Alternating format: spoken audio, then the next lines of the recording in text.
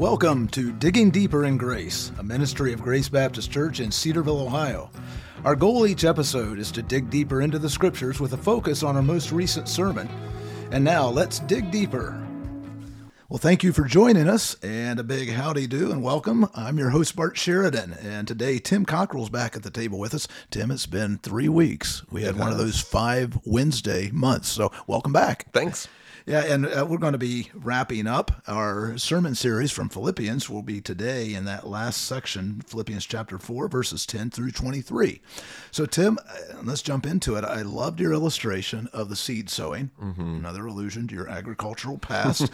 But you began your sermon that way. You discussed the seeds of discontent, idolatry, entitlement, complaining or criticism, and envy. I've got to tell you, I often think of the things that I don't do that lead me into sin, but your thoughts were reminders that often sins of commission, such as actively sowing these types of seeds, are just as big of a problem for us. Absolutely. Well, there are external and internal factors for any aspect of sin. So we talked a little bit about some of these seeds of discontentment, that people around us are getting things that we maybe wish that we had, or that our culture is telling us if you just had this thing, then you'd be satisfied. But what happens is that actually plants within us these seeds of discontentment, that we are not satisfied. We're restless and longing for something more.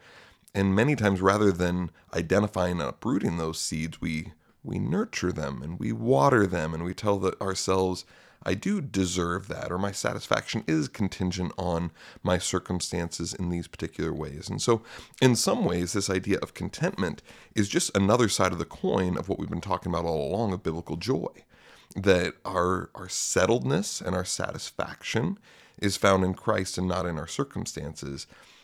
But more than we'd probably care to admit, often what we are doing is nurturing and watering those seeds of discontent.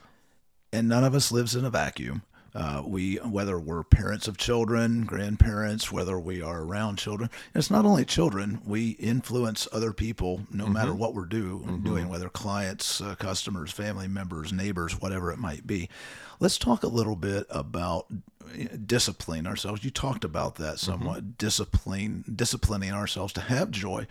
What are some real proactive ways that, say, a parent or a neighbor or a boss or one who is subject to a boss, anybody can work to discipline themselves on? So what are some things that we need to be careful of, even as we're seeking to discipline ourselves, to have joy and not be actively sowing these seeds of discontent? Because it does happen naturally. Right.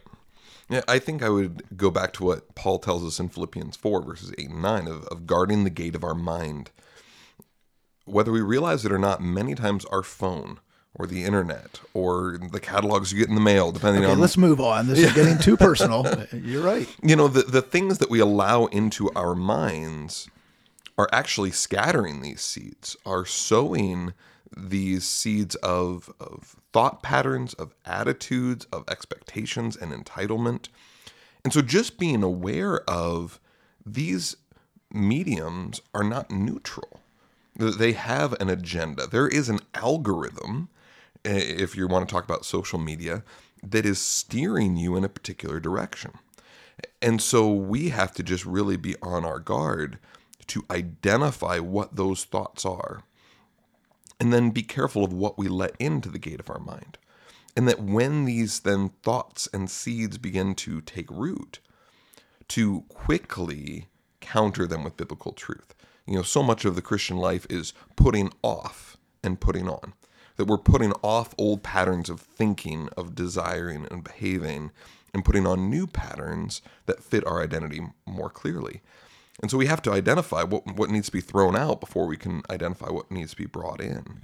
And so that would be kind of foundationally what I would say, is that we guard the gate of our mind, identifying those seeds of discontent, and then cultivating a measure of gratitude, of recognition even of what we have in Christ. One only need to set up a website, and they figure this out. We're going through in our company, and then my wife in her ministry blog website, SEO search engine optimization. We are constantly seeking clients. She's seeking individuals who need to hear what she's ministering. And it's all about keywords. It's all about phrases. And everybody else is doing that too. And as you said, they're seeking our attention. They're seeking to convince us that we need what they're selling. I'm seeking to convince potential clients that they need what I'm selling. It's everywhere, whether it's innocuous, and not intended to draw people into bad habits, like I trust my company isn't. Sure. But you also have people who are out there with very, very bad stuff, seeking to attract our attention. Yes. Well, and whether we want to admit it or not, capitalism is based on the foundation of discontent. In fact, when I was in the process of researching this message, it was interesting. I came across a number of quotes that were very complimentary of discontentment. They would say, discontentment is the start of real change. And you understand what they're saying there, that we're not apathetic and just content with the status quo, but that it's directing us in a particular way that dissatisfaction is what's going to drive our consumer behavior. Well, as part of our adult Bible fellowship discussion this past Sunday, we reviewed Paul's whole letter. It's interesting when you get to the end and you kind of you think you have an idea, but then and in Paul's writing, this is typically the case. He comes down and says, okay, this is what we're really talking about. He ends it strong, and he ends it with one of his big themes. But if there's any doubt, we found out that review removed all doubt of what Paul was really saying. In your statement, as you wrapped up the seeds of discontent illustration, was that by sowing these seeds, we are saying to God, I trust neither your process nor your plan. Paul trusted God's process and his plan.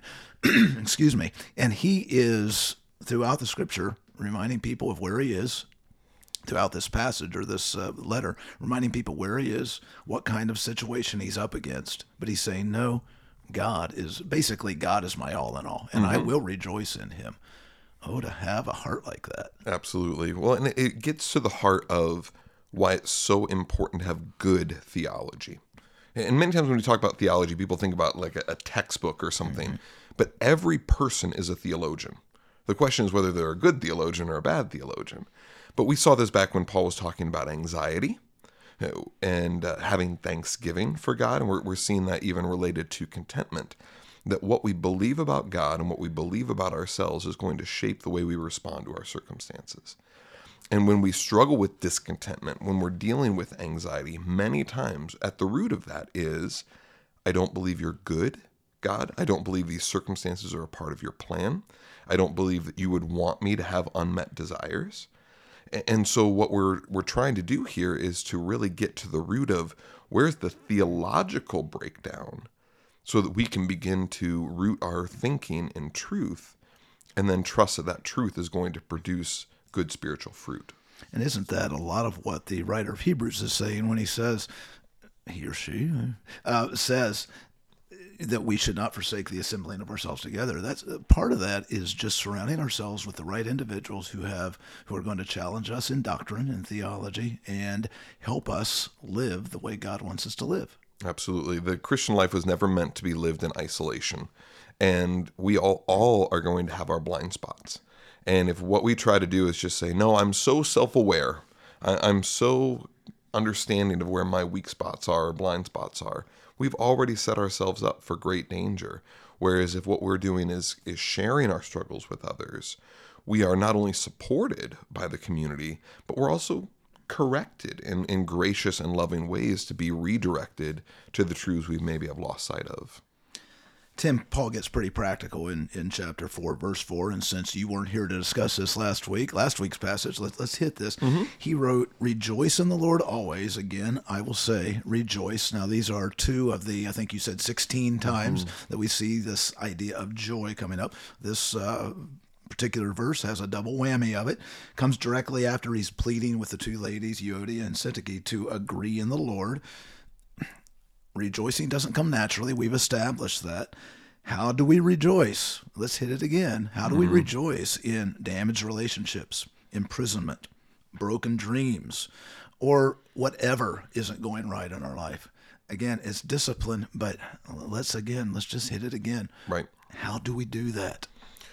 I think at its foundation, we have to clearly understand what we mean by rejoice. And we kind of jokingly talked about this when we were in this passage of that it isn't all about upraised arms and sunsets and, beaches or whatever, that this rejoicing is not just some spontaneous delight, but it's rather a deep dependence, is an attitude of settledness in light of what we have in Christ. And if we can have that sense of security and even serenity that comes by knowing Christ is our anchor, so that whatever storms are trying to toss us about, he is going to hold us fast. That's what biblical joy is. I was talking to a member of our church who a number of years ago, they lost one of their children. And this member was wrestling through, well, what does it mean for me to have joy in those moments? And that's where if we have a distorted view of joy, what we may essentially be telling them to do is put on a happy face. Jesus is still in charge. I'm glad my son or daughter passed away. Exactly. But if instead what we say is, I am still going to rest in the fact that God is good. I'm going to still trust that these broken pieces of my dreams are being built together in the mosaic of God's sovereign plan. It gives us the hope and the trust that we need to take each step in dependence on the Lord rather than based on what it seems like from our perspective. And it seems to me that a comment you made, maybe a couple of months ago, might come in very handy here, and that is the idea of exploring the idea of lamentations and lamenting, biblical lamenting. Absolutely, where we are bringing our complaints, our disappointments, our discouraged dreams to the Lord, but with a posture of contentedness, of expectancy that says, God, you know all things. You know the state of my broken heart. And so I'm offering it to you in all of its brokenness with the confidence that you are either going to change my circumstances, which is honestly what I long for, or you're going to change me as I trust in your sufficiency through those circumstances. And we don't have any guarantees as to which one he's going to do. There are some times where Peter gets released from prison. There's other times where an apostle, gets killed. Paul prayed that God would take away the thorn in his flesh, and God said, no, my grace is sufficient for you. And I think the posture of a lament says, God, things are not what they should be. And I trust that you are going to change it. I just don't know whether that's going to be now or in eternity. Lament sounds like a possible sermon series in the future. Hey, there you go. Okay. Another of the themes, Tim, that Paul has shared regularly throughout this letter is the coming resurrection of the dead. We see it throughout, about chapter 2, verses 10 and 11, throughout chapter 3, 11, 14, verses 20 and 21.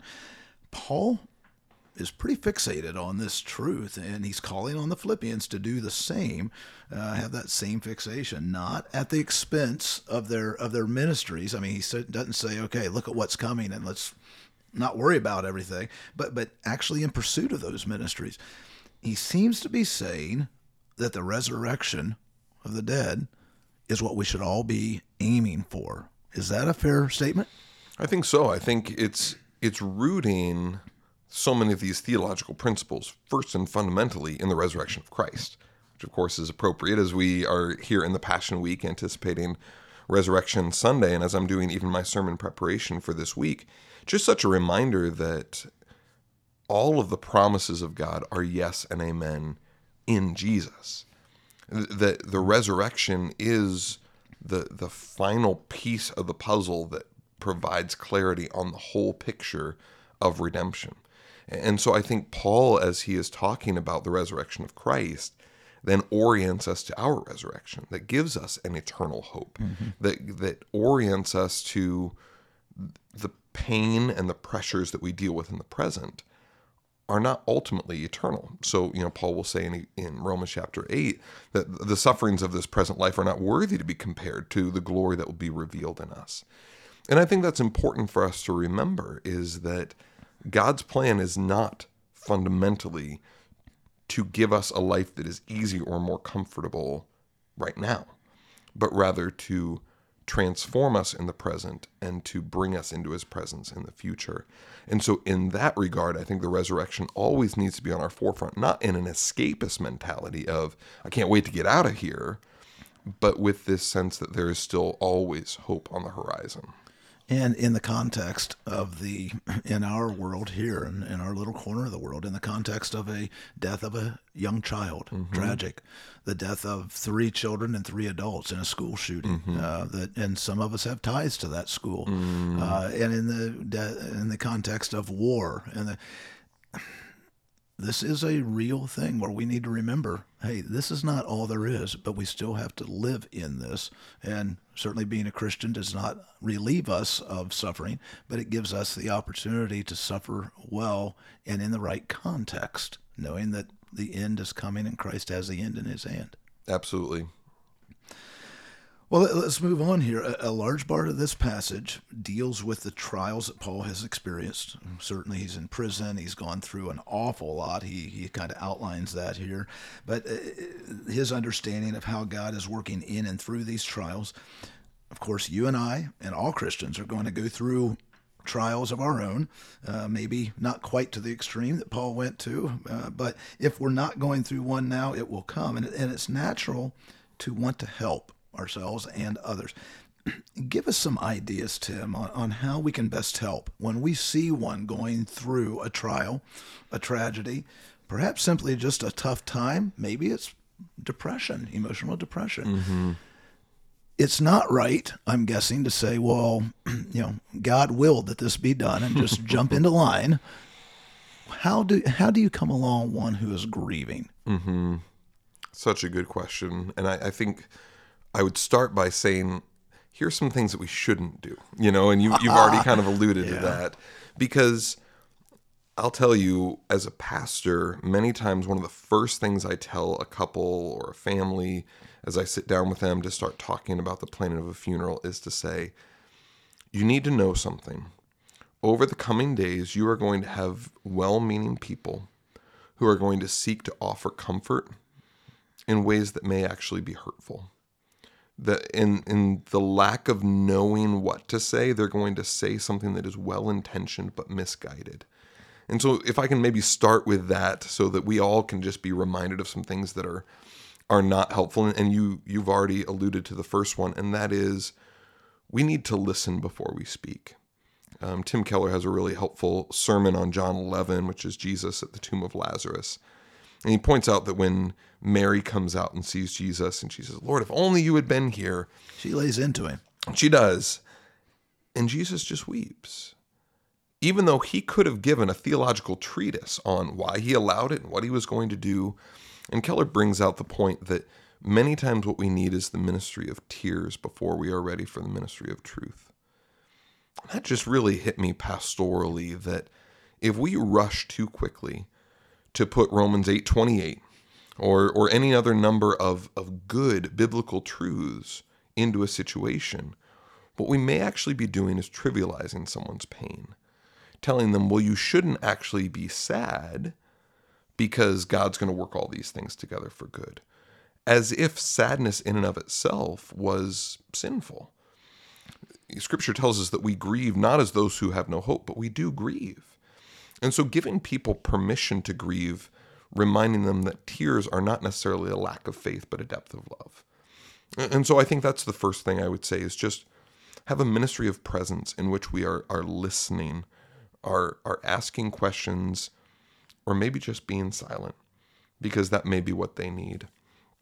I think another thing would be to resist the urge to fill the silence with unhelpful comments. Things like, well, it could be worse. Or, well, I'm really sorry that you lost your child, but you do have 3 other children at least. Or you can have more. Right, you can have, those types of things.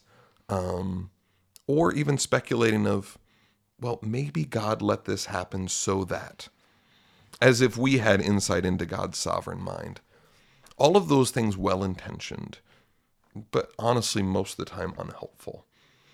So guarding our mouth of not saying things that are unhelpful, but that instead we are ministering with our presence, we are ministering with our tears, and we are investing in the long haul. Because so many times, especially when somebody's dealt with trauma or grief, I was just telling our pastoral intern this, they're not going to remember what you said in that first meeting. Unless it's foolish. Yes, exactly. Then they may call it to mind very vividly. But you can minister biblical truth, and God's going to use that. I'm not trying to minimize that. But what they are likely to remember is that you were there. And then in the months and years that follow, when they're bumping up against that raw grief and it just takes their breath away, they know there are people there that care and that pray.